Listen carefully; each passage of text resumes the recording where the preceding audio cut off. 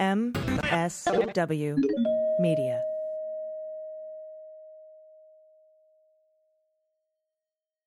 News with swearing.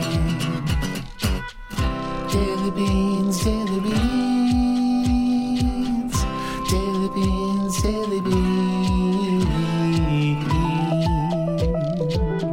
Hello and welcome to the Daily Beans for Thursday, September 16th, 2021. Today, Gavin Newsom wins the California recall election in a landslide. The U.S. Capitol Police have asked the Department of Defense for National Guard support should the need arise on September 18th. A new analysis estimates a $5.7 billion price tag for treating the unvaccinated. The Justice Department asked for a temporary restraining order in the Texas abortion case. A federal judge has denied Trump's request to stop the E. Jean Carroll case. And the FBI fires the lead agent on the Larry Nassar case as 4 survivors testify to Congress. I'm Allison Gill. And I'm Dana Goldberg. Big news day, Dana. Big, huge, some heavy stuff, some not so heavy stuff, more heavy stuff, but a lot of stuff. Yeah, I started my day watching, over here on the West Coast. I'm 3 hours behind what's going on the East Coast, but in the morning tuned into the testimony. I did. Given by the 4 incredible survivors to the Judiciary Committee. Did you happen to watch any of it? I did. I watched Michaela's testimony. I watched a bit of Simone's testimony. I watched some questioning of Ray, as well as what is the other guy that was there? Oh, you're talking about Inspector General Horowitz. Thank you. Yeah. Gosh, sometimes, man, so many names. Yeah. So I watched a bit of it. It was heavy and infuriating. But I will say the one thing I realized is that, man, if there is anything that can finally bring the Senate together where it's not a political shit show of dramatics, at least it's this. Yeah, and the absolute bravery, stunning levels of bravery from those athletes. And absolutely. I was especially hit hard by when they were talking about the safe sport place where you're supposed to be able to report these things and how they didn't have any support there. They didn't feel that everyone was just sort of passing the buck and they couldn't just trying to report it. And that's, absolutely unacceptable. And Michaela said it. What's the point of reporting this if the people that are supposed to protect us didn't do their job? Yeah, if just one adult would have done something. Yep. Yeah. And so we're going to talk a little bit about that. We're also going to talk about later on the show, I'm going to be discussing with Colonel Vindman his thoughts on General Mark Milley and the reporting from the forthcoming Woodward book. As you may or may not know, Colonel Vindman tweeted out a tweet calling for the resignation of Milley for circumventing, civilian oversight of the military. And, I had retweeted him and I said, I concur here. If this reporting is true, then this is a problem. And a lot of listeners had questions and I was able to ask Colonel Vindman a lot of those questions. So we'll be discussing that later in the show. And the U.S. Capitol Police, there's not much to this story, so we'll just say it now. They're asking for the Department of Defense to make sure that the National Guard is available if needed for September the 18th. That's the rally at the Capitol, the Stop the Steal thing at the Capitol is supposed to happen September 18th. So that's happening. And recall news. Such good news. Yep. And as it stands, there's 71% reporting. What was my prediction? I think you said right at about 64%. I did. And the recall right now is 63.9% for no. Now, I think that'll shrink a little bit as more votes come in. Sure. So I might have overshot. But not by much. Today I feel good. I know. And not just, obviously for guessing 64%, but just for the overwhelming numbers of people who voted no on this recall. Now we need to start looking at we have a Democratic supermajority. Let's change these stupid recall laws. This is dumb. It was a waste of money. It was a waste of time. Yeah. So I think we should look at that too. All right. We've got a lot of news to get to. So let's hit the hot notes. Hot notes. All right. Lots of stories vying for the lead story today. So I'm going to go with the news regarding our friend, the fierce warrior, E. Jean Carroll. From Adam Klasfeld at Law and Crime, some months after Attorney General Merrick Garland's Department of Justice signaled it would back former President Donald Trump in a lawsuit filed by E. Jean Carroll, a federal judge refused today to let that development prevent the litigation from proceeding in his courtroom. U.S. District Judge Lewis Kaplan denied Trump's request for a stay of all proceedings, and he denied it without comment. He just said nope, and then said bye-bye. Yeah, minute order. Nah. Carol claims that Donald defamed her by falsely denying that he raped her in the dressing room of a department store, Bergdorf Goodman, in the 90s, but for roughly a year preceding have revolved less around her allegations than whether the case caption should even be Carol v. Trump, right? Right. Because last year, Judge Kaplan rejected an effort by Barr to make itself the defendant in the case, a move to transform the case into Carol v. the United States. More significantly, the substitution raised the specter of scuttling the famed columnist's lawsuit entirely, making it unlikely to survive federal court jurisdiction. Trump appealed the denial of substitution to the Second Circuit, where the former president found strange bedfellows with Garland's Justice Department. Two Justice Department administrators disagreed with that proposition, and the appeal on the matter continues to be pending before the Second Circuit. Now, despite the plea for immediate relief, some 9 months would pass before Judge Kaplan would rule, and when he did, there would be no explanation as to his reasoning. Just nope. Quote, we're looking forward to oral argument in our case before the Second Circuit during the week of November 29th. In the meantime, we're reviewing Judge Kaplan's order. That's Roberta Kaplan, who said that in a statement to Law and Crime. So we'll stay on top of this story for you as the case continues. It still needs to be decided whether or not Garland's Department of Justice can step in as the defendant here, making the United States the defendant. Yeah, thank you so much, AG. Now, just a content warning on this next story. There is content warning for sexual assault, so please, if you want to skip this one, you can, but it is also a very important story. An FBI agent accused of failing to properly investigate USA Gymnastics, Dr. Larry Nassar, has been fired by the agency, and this is reporting from NBC News. The firing of the agent, Michael Langman, came after a Justice Department Inspector General report, released in July, criticized him and his boss, Agent in Charge Jay Abbott, for their handling of the case. Now, it said they failed to respond to allegations by gymnasts that had been sexually abused by Nassar. And this is a quote, with the urgency that the allegations required. Langman was a supervising special agent in the FBI's Indianapolis field office when he interviewed Olympic medalist Michaela Maroney, and I was talking about this at the top of the hour. And that interview happened in 2015. That was about her allegations of abuse by Nassar.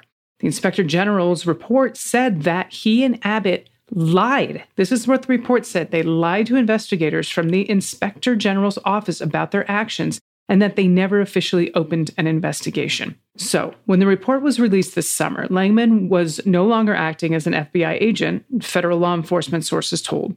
But an agent cannot be fired while an Inspector General investigation is pending, and the probe lasted 3 years. Abbott retired several years ago, which is really interesting, supposedly before the findings came out. Well, I'm sure he knew what the findings were going to find. The firing of Langman, this was first reported by the Washington Post. So, sitting at a witness table alongside 3 of her former gymnastics teammates, Simone Biles broke down in tears while explaining to a Senate committee that she doesn't want any more young people to experience the kind of suffering she endured at the hands of Larry Nassar. And he, as we know, is the former national team doctor. And this was a quote, "To be clear, I blame Larry Nassar, but I also blame an entire system that enabled and perpetrated his abuse." This is from Simone Biles. She's only 24 still. And this was Wednesday as her mother, Nellie Biles, sat nearby, and she was visibly shaken. And she was dabbing her eyes with a tissue. It was a very powerful testimony. It was. Biles, hundreds of other girls, 200 of other girls and women, including a majority of the members of the 2012 and 2016 U.S. Olympic women's gymnastics teams, were molested by Nassar, who is now serving what amounts to life in prison for multiple sexual crimes. His serial molestation is at the center of one of the biggest child abuse cases in American history. And I wouldn't just say cases, I would say scandals.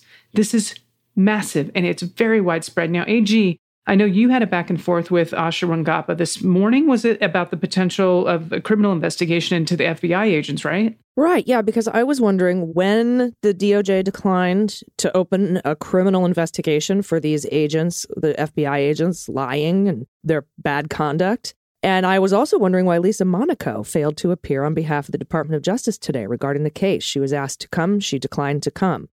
And I wondered if it was maybe because there is ongoing criminal investigation, or one is being considered, and she wouldn't be able to say anything. Right. Now, Asha clarified the Department of Justice declined to prosecute this in September of 2020.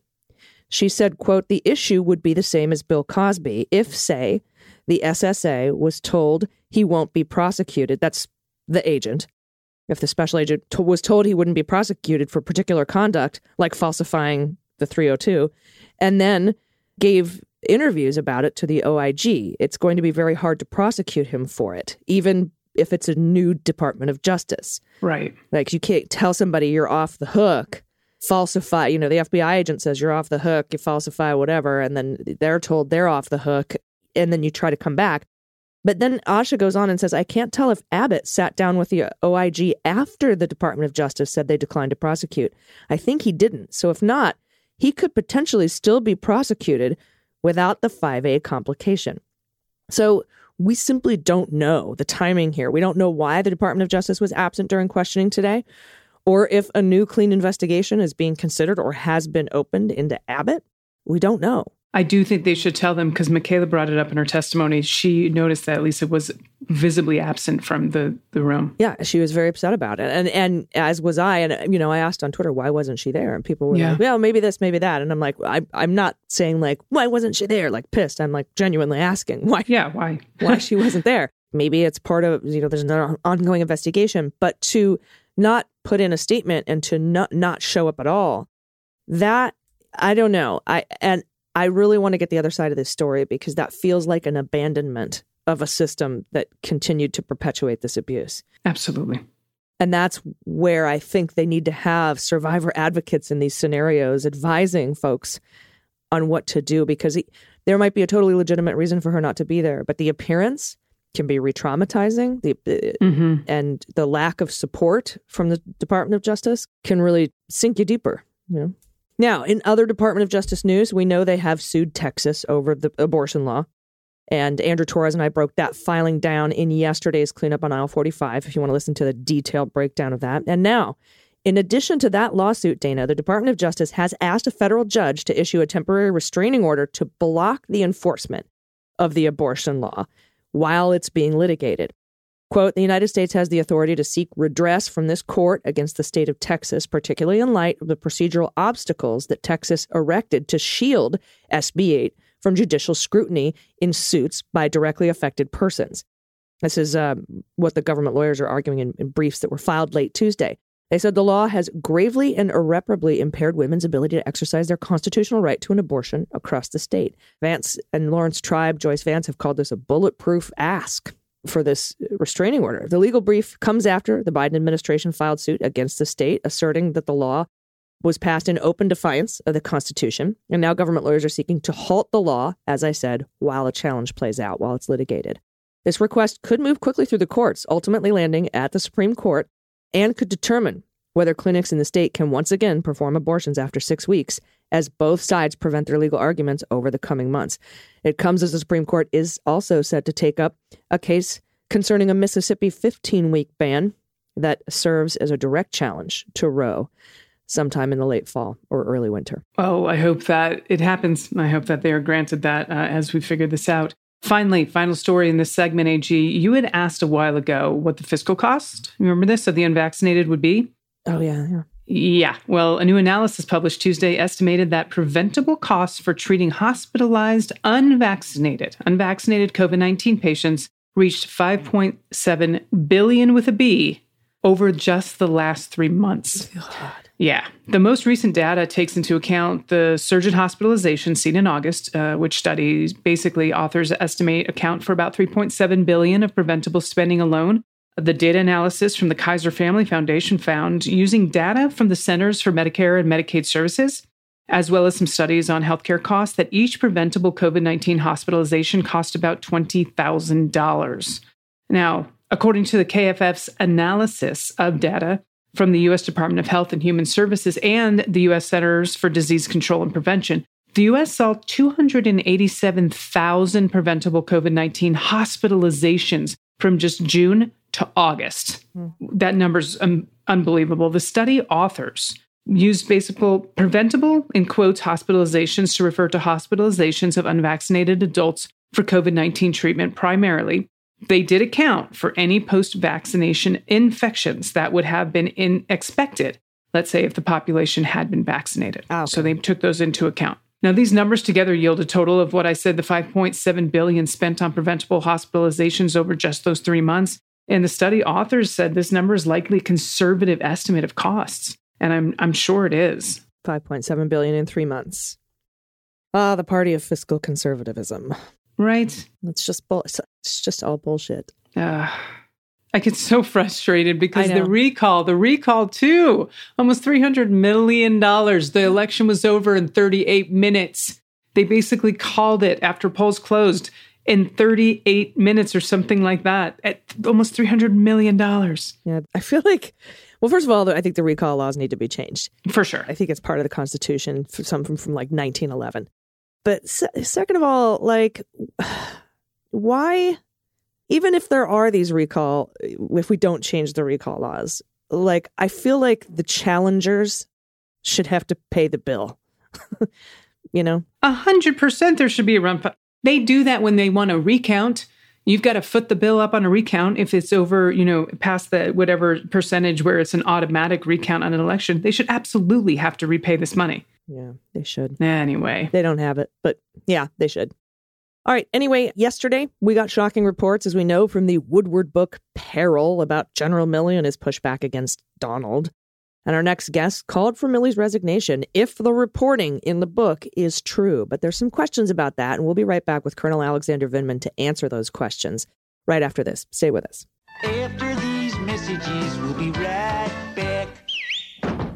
Hey everybody, it's AG for the beans. My favorite food as a kid growing up was always cereal, but I had to give it up as an adult because of all the sugar and carbs and chemicals.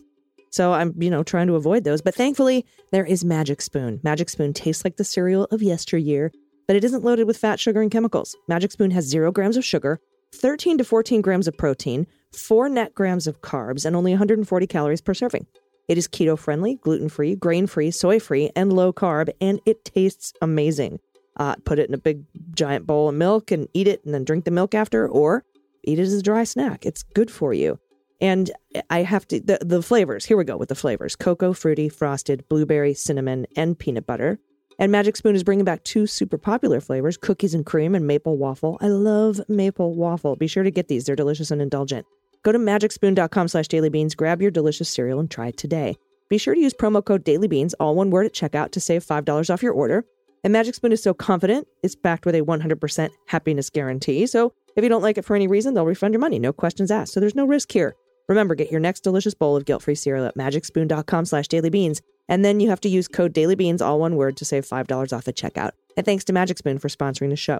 Today's show is also brought to you by BetterHelp, a premier provider of online therapy. BetterHelp counselors are available to provide professional guidance and help you navigate life's challenges. They'll assess your needs, and they'll match you with an experienced licensed professional within 24 hours. I've learned from my experience with PTSD, it's very important to seek help, and then it's because it's so hard to do alone. And I know it's hard to ask for help, but BetterHelp makes it easy and convenient.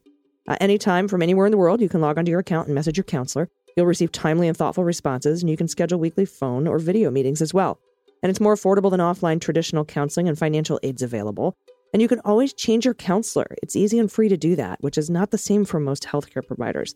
So visit BetterHelp's website. Read testimonials like this one by user KI, who says, Sage is incredibly kind and supportive no matter what's going on. I really feel like I have someone I can fully trust, and also someone in my corner. I couldn't recommend her enough.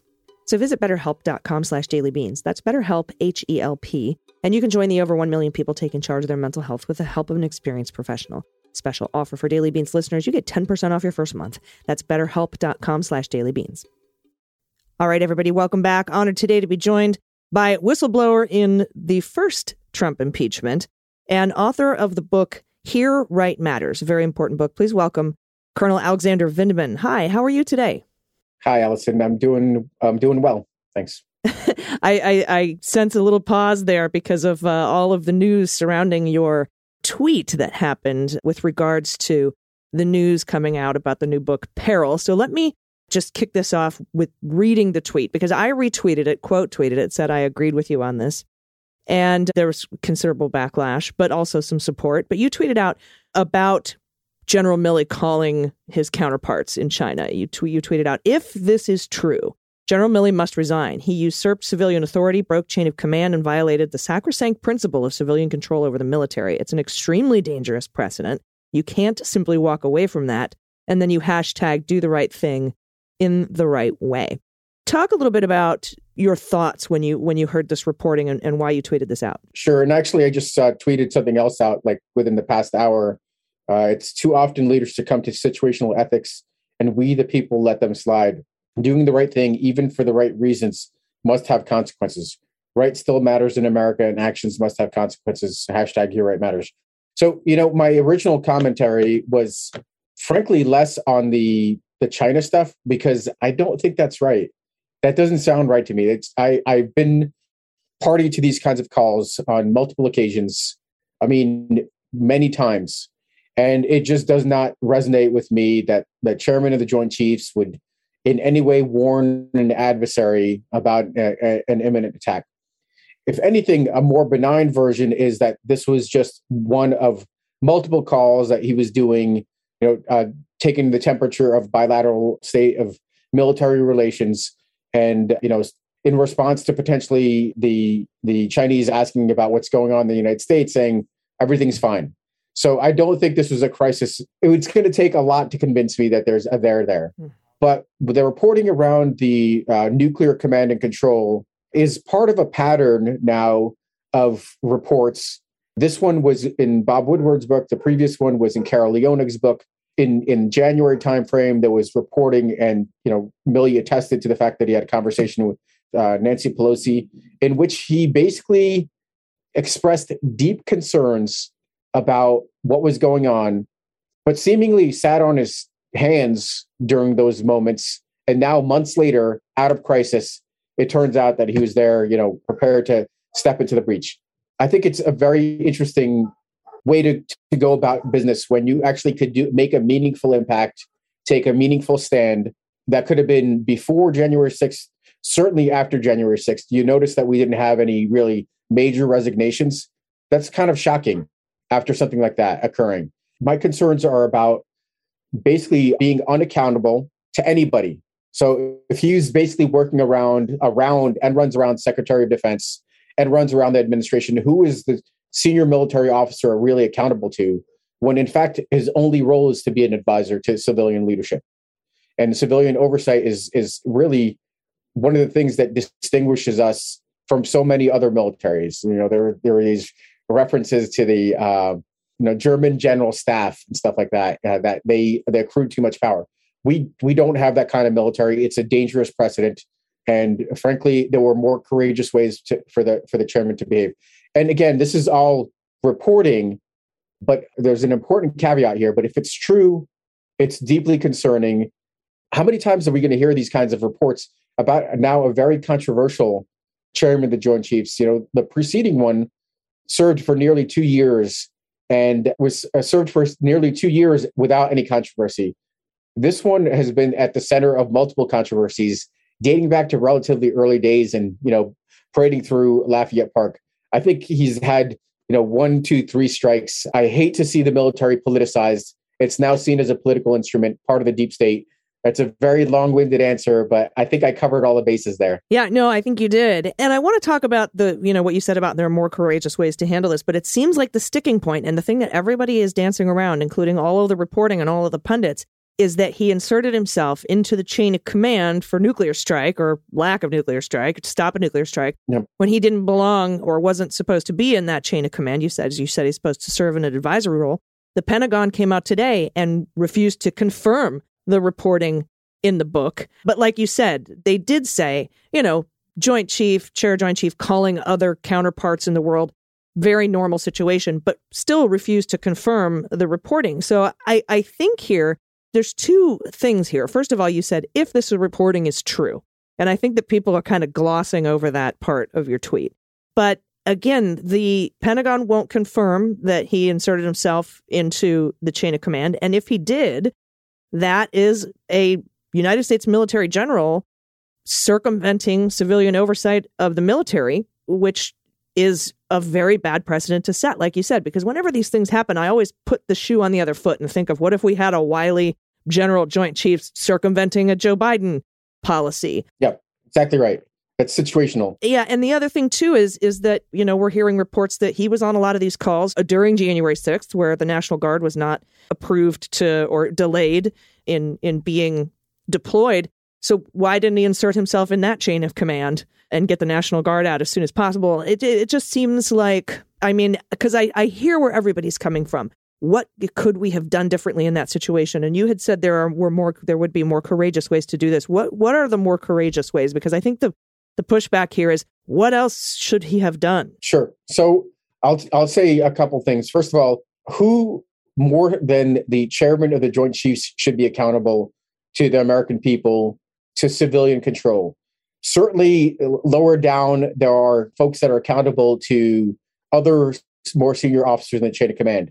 But the military, the chairman of the Joint Chiefs is accountable not to anybody below him because he's a senior military officer. He's accountable to civilian oversight. So he, more than anybody else, should be sensitive to this issue. Again, regardless of whether he did it for the right reasons, he did something very wrong, and that you just can't walk away from that. Now, with regards to what he could have done differently, he could have basically put some skin in the game and said, this is during those moments where he thought that the president was unhinged, he was looking to lead an insurrection. He could have said, I'm resigning as chairman of the Joint Chiefs of Staff based on these reasons.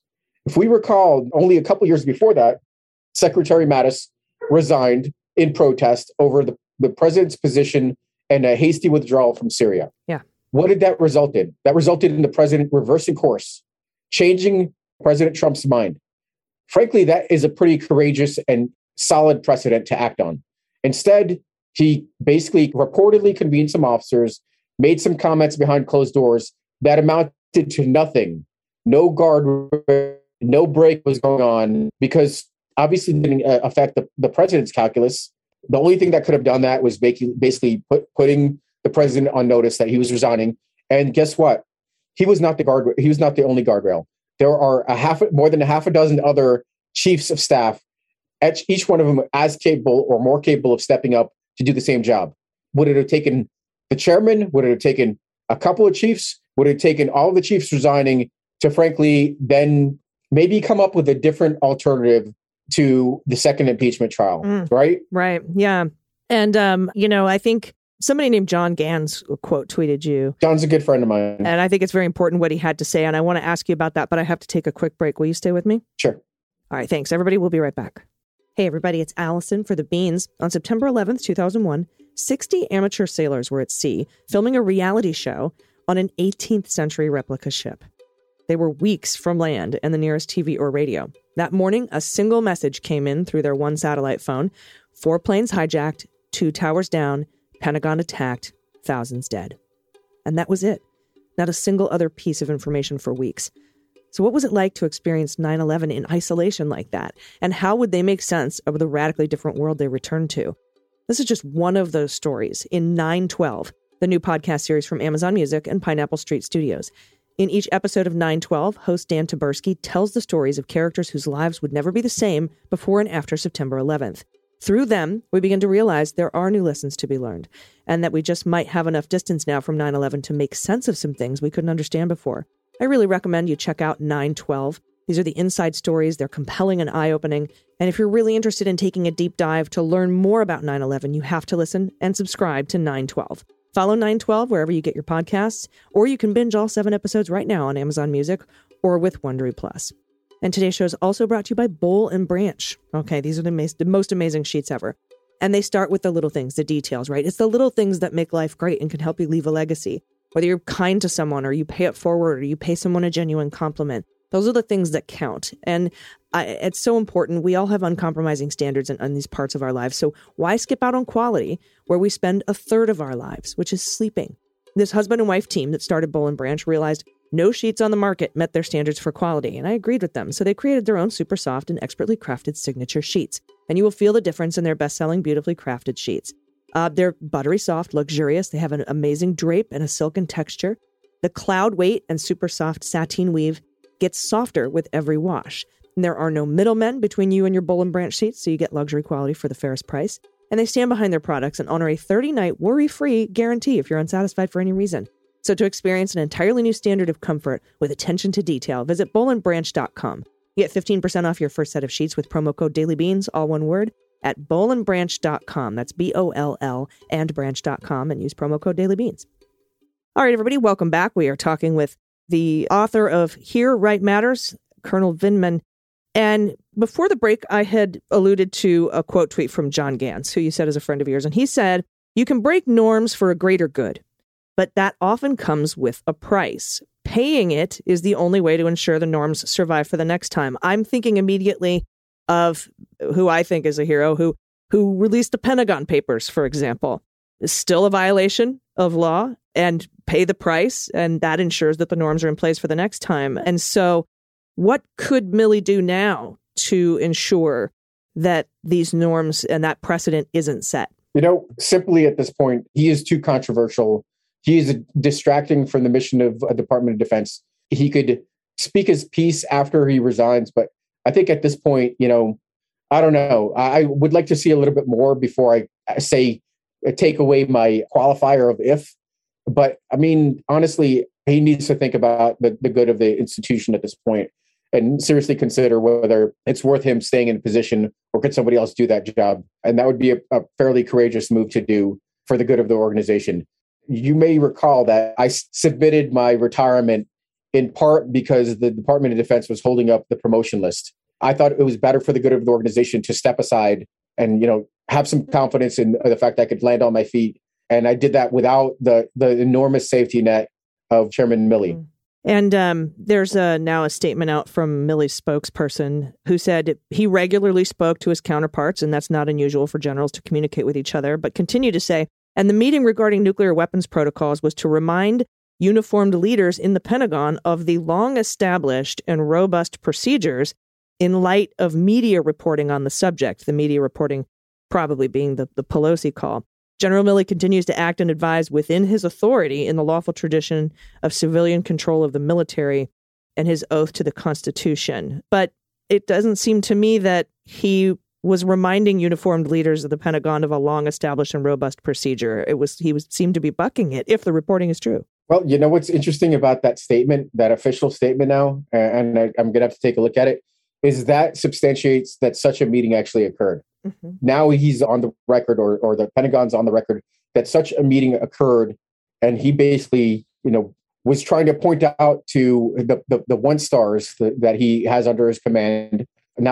Command is not exactly the right word, but I actually worked in this enterprise, so I know how this operates firsthand. Mm-hmm. And he was trying to remind those officers that he wanted to assert his authority to play a role in that.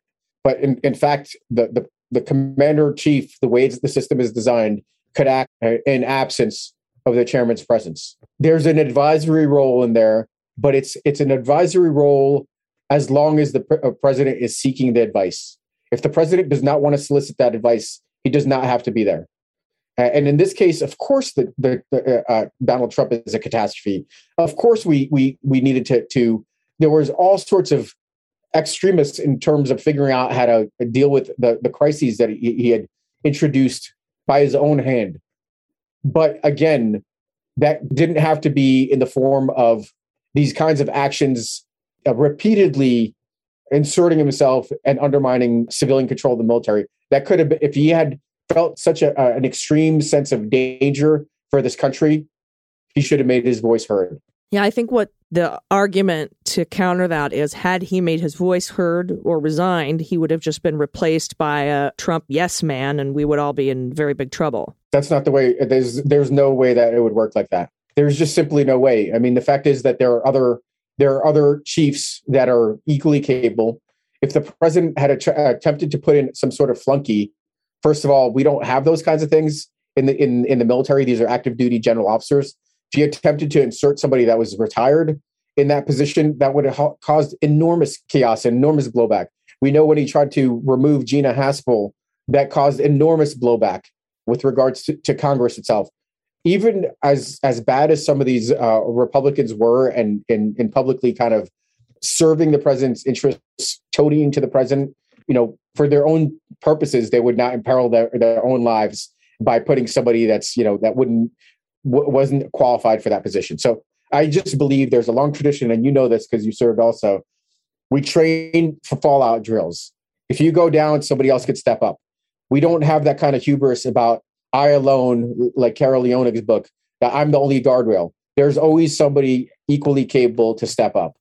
And I don't believe that only Chairman Milley was capable of protecting this country. Otherwise, we are in enormous peril that it takes a single individual in an institution to hold back the floodwaters. Yeah, agreed. All right. Well, I appreciate your time today. I appreciate answering these questions. I know your tweets come under considerable scrutiny, and I'm with you on this. I agree on this, particularly, again, when I think about it in the reverse order, if the shoe was on the other foot, if we had General Milley going around Biden, who wanted to, during the Afghanistan withdrawal or something like that, I think those things need to be considered. I always try to take the politics out of it and make it apolitical. Right. So I appreciate your time today. Everybody, please pick up the book, Here Right Matters. You can follow him on Twitter at @Vindman. And thank you so much for explaining this to me today. Thank you. Everybody stick around. We'll be right back with the good news. Hey, everybody. It's AG for the Daily Beans. And today's episode is brought to you by Upstart. Being in debt, especially high interest debt and credit card debt, can feel so frustrating and insurmountable. But there's a way out. You can get back on track and pay off your debt quickly with Upstart's online personal loan service. Over 500,000 people have used Upstart to consolidate debt, pay off credit cards, or fund personal expenses with simple fixed payments. Other lenders look at your credit score only, but Upstart looks at other things too. They know you're more than just a number. They look at your income and your employment history, which means they can offer better rates and smarter rates with their trusted partners. With a 5-minute online rate check, you can see your rate up front for loans between $1,000 to $50,000. Upon approval of your loan, the funds can be available as quickly as one business day. Lots of friends in the past year I know have been living on their credit cards after losing their jobs or because of lockdown and COVID. And it's make those minimum payments and the principal doesn't change. You're just paying interest. And that's where Upstart can help. And making that final payment is just such a relief. So find out how Upstart can lower your monthly payments. Go to upstart.com/dailybeans. That's upstart.com/dailybeans. Please use our URL to let them know we sent you. Loan amounts will be determined based on your credit, income, and certain other information provided in your loan application. That's upstart.com/dailybeans. And today's show is also brought to you by American Giant, my new favorite clothing company. They care about the planet. They care about quality. All this mass-produced clothing, it wears out so fast and it ends up in landfills. It's unsustainable. And I'm a proponent of thinking globally and acting locally. And to me, you get the best quality locally, like farm-to-table restaurants, right? They give you a unique experience while supporting communities in the process. American Giant is the epitome of acting locally. They go beyond made in America and forge lasting relationships with local manufacturers, workers, and communities to obsess over every single detail of their clothing at every step of production. That's how they made their flagship signature classic full zip hoodie, which is my favorite hoodie of all time. It went on to be called the greatest hoodie ever made. And their product line has grown well beyond that first best-selling hoodie. Their core commitment to revolutionizing your everyday wardrobe has not changed. The quality is amazing at American Giant. Their clothes are durable, meant to last, so they don't end up in landfills. And the fabric is soft and comfortable, and they look good. Their locally made clothing is not only beautiful, it's better for both the wearer, the people, the communities, the workers, and the planet. So explore American Giant's collection of durable essentials at american-giant.com. You will get 20% off your first order when you use Daily Beans, all one word, at checkout. That's 20% off at american-giant.com, promo code DailyBeans. All right, everybody, welcome back. It's time for the good news. Well, we'll float on, good news is on the way.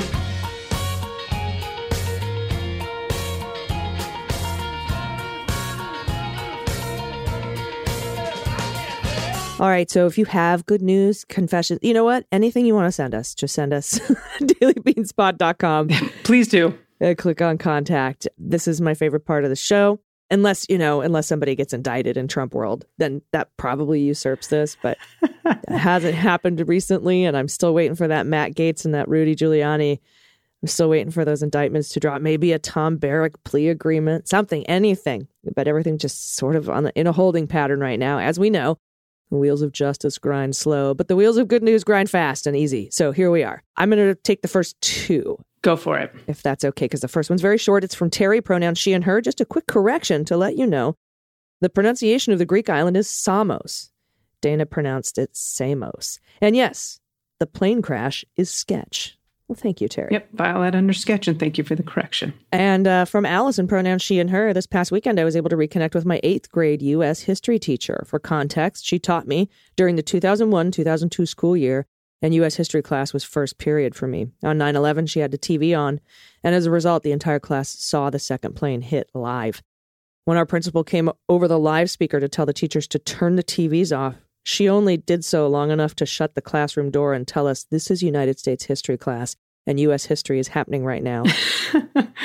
Her powerful words and the decision that day have stuck with me these past 2 decades, and while I have bumped into her over the years out and about, it meant so much to me getting to tell her what she had done for me and the lesson I had taken from her actions. Mrs. Everett was and still is an amazing and loving woman, and I wish everyone could have been as lucky as me to be taught by her. I love that. I loved my U.S. history teacher. Mine too. Absolutely loved her. What's really amazing, the U.S. history teacher I had, she taught all 3 of us. So my older sister, my older brother, and myself, we all had the same. Her name was Miss Furstenberg, and she was brilliant. And then when I got older, I got my teaching degree, and Miss Furstenberg had adopted a young girl from China, and I got to teach her kid when I did my student teaching, which is just a crazy full circle story. Oh, yeah, that's Isn't awesome. that great? Yeah, my U.S. history teacher was great. Her name was Ms. Aarons. Ms. Aarons. She was very insistent. And she would teach us history, but then she would provide this context. She would say, all right, so yeah, this is what was happening during, when Lincoln was assassinated. But did you know what was going on in London at the time, or what Beethoven was doing, or what was happening in Australia? And she would just kind of curate history for us and put it in this kind of a bigger context instead of just individual events happening in linear time and space. And I thought that sounds lovely. I think I had a lot to do with shaping the way that I kind of try to bring the news to people. Is like, what else is happening, and totally, how does this relate to the past 4 years, 40 years, 100 years? So thanks to history teachers everywhere and all teachers everywhere. Yes, indeed. This next one's from Joe, pronouns he, him. This is a confession. Ooh, we haven't had these in a while. Hello, Beans Queens. I've been a listener to MSW since the kitchen table days when I was looking for a way to read the Mueller report while on the road for work. I haven't missed an episode since, but I digress. It has been over 1 year since my last confession. Good news. That sounded very much like a confession in church. Here in my particular state of Pennsylvania, we finally have a state mask mandate for schools that was enacted 2 weeks into the school year.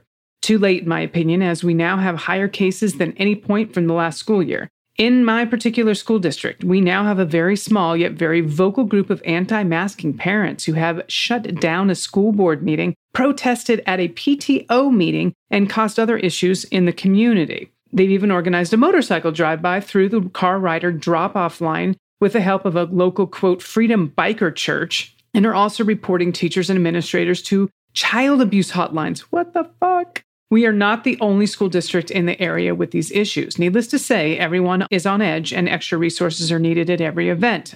For example, police, extra teachers, administrators. You get any students who show up to school unmasked are offered a mask, and if they refuse, are quarantined away from everyone to be picked up by parents or stay quarantined all day to learn remotely.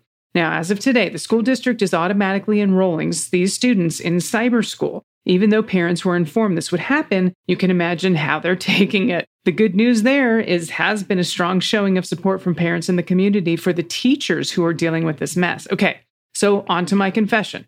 A sign which reads, quote, "Stop kids masking," appeared zip-tied to a street sign near my home this morning. Within an hour, I was back with my wire cutters, and now I have a souvenir of these crazy times we're living through. It's a small, passive-aggressive thing I can do, but it felt like a big thing today. And it's appropriate that the mascot they chose is Dopey, one of the 7 dwarves. It's fucking Dopey. Stop masking, kids. Of course, he doesn't talk. Yeah. Oh, fuck. Yeah, that's going to be an interesting piece of history, right? Totally. A sign like that. Wow. Well, good job. High five. And bless these teachers, man. All this shit that they have to do. Teachers and flight attendants, they all need raises. This is just bullshit. 100%. Next up from Tim, pronouns he and him. Hi, I've been listening since the kitchen days. I have a combo good news and a spot the cat. This past winter, my partner Joanne's brother passed away unexpectedly. This is, of course, bad news. Joanne grabbed his cat before the police took him to the pound. No one would take him, so we did. This big bastard is hilarious. After a very shy month of transition, he finally came out of his shell, and he does the funniest shit. He's very warm and loving with humans, but he has issues with other animals. Last week, while enjoying my usual 4:30 a.m. stoner speedball, coffee and weed, I heard a commotion in the yard. I peeked my head out to find Sam Louie, the cat, or Sam Lewis, I don't know if it's Louie or Lewis, Sam Louie the cat, facing off with a deer. Oh my God. The deer was attempting to eat some of our hostas, and Sam Louie was not having it. He kept yelling at the deer and launching at it, higher than a tree frog. Could not believe what I was seeing. It was amazing. The deer bailed, and the hostas are untouched. Attaches a picture. Can you find him? Okay, first of all, this first picture, that cat is fucking huge. That is a mighty boy. My goodness.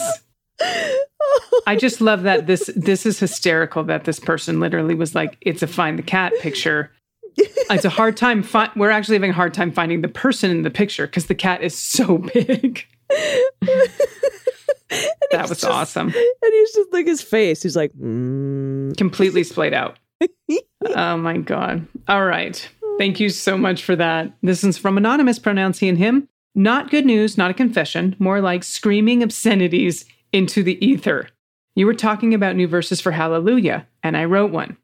You heard vaccine, but you needed proof. Went to Fox to get the truth, and you don't need no Fauci, do ya? So that's the first one. That's basically it. Now you lose your smell and gain a cough. Your O2 levels in the trough. Now dying patient begging hallelujah. Very good. Very good. Very good. Hallelujah. I know I did a keychain. Look, this is why I do radio. Okay. Thank you so much. There's for like that. 9 key changes in that song. No, I guess not. I guess they're right. Yeah. I really actually do love these verses. Thank you for sending them in. Keep doing it. Keep doing it. Yeah, maybe we'll put them all together one day. Oh my God, we'll do it and we'll record in the studio, like with the whole, like, we are the world Live headphones Aid. with we'll do a Live Aid with, all the verses you wrote to Hallelujah. All the money we can spend on clearing. We're going to release it and donate all of the money to whoever teachers. needs it most. Yep. All right. Finally, from Daddy Bear, pronouns he, they. My dear hubby, an immigrant from China, gets some of his news from, you guessed it, Steve Bannon-funded crap news sites. So when the vax became available, he was reluctant. I'd kept my mouth shut mostly about my feelings about the former guy for 4 years. He was not a fan, actually, but I felt like Biden was in China's pocket and the former guy wasn't. That's what a shared enemies sort of thing. Plus, a lack of decent Mandarin language news sites is a problem. Major stress. Then came my late summer plans to visit my mom to celebrate her 90th in New Mexico, a long road trip away from our home in COVID-ridden South Carolina. Oh, wow. I had planned on driving my beater truck with its comfy, not comfy camper shell and hoping it would die so I could pick up a rust-free used camionetta in the dry, rust-free Mountain West. I know that. I'll take Miss Ginger Pine, the good dogger. No unvaxxed humans will be welcome on this trip, I told him. Finally, out of the blue one evening, he says he wants to go. Not without the vax, says I, and you know what a slut I can be when out of town. Oh, that's good. A few days went by. He was mulling. I kept quiet. Finally, he asked if I knew where he could get the one and done.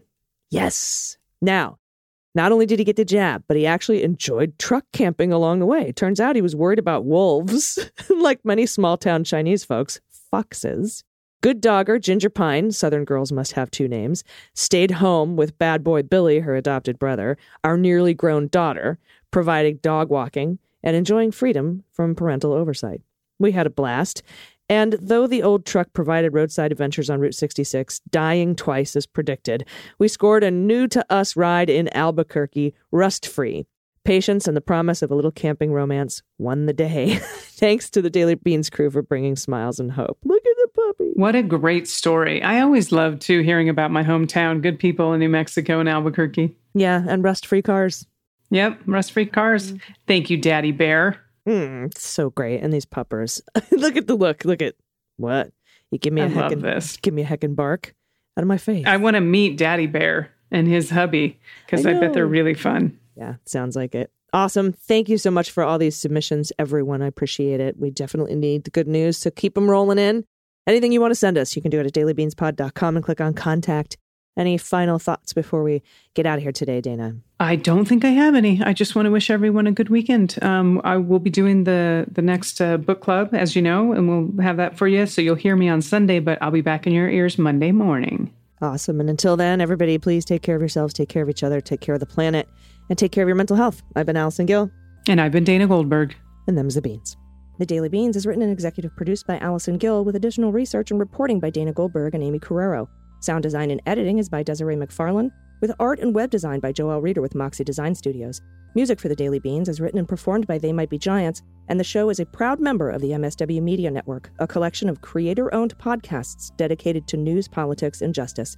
For more information, please visit mswmedia.com.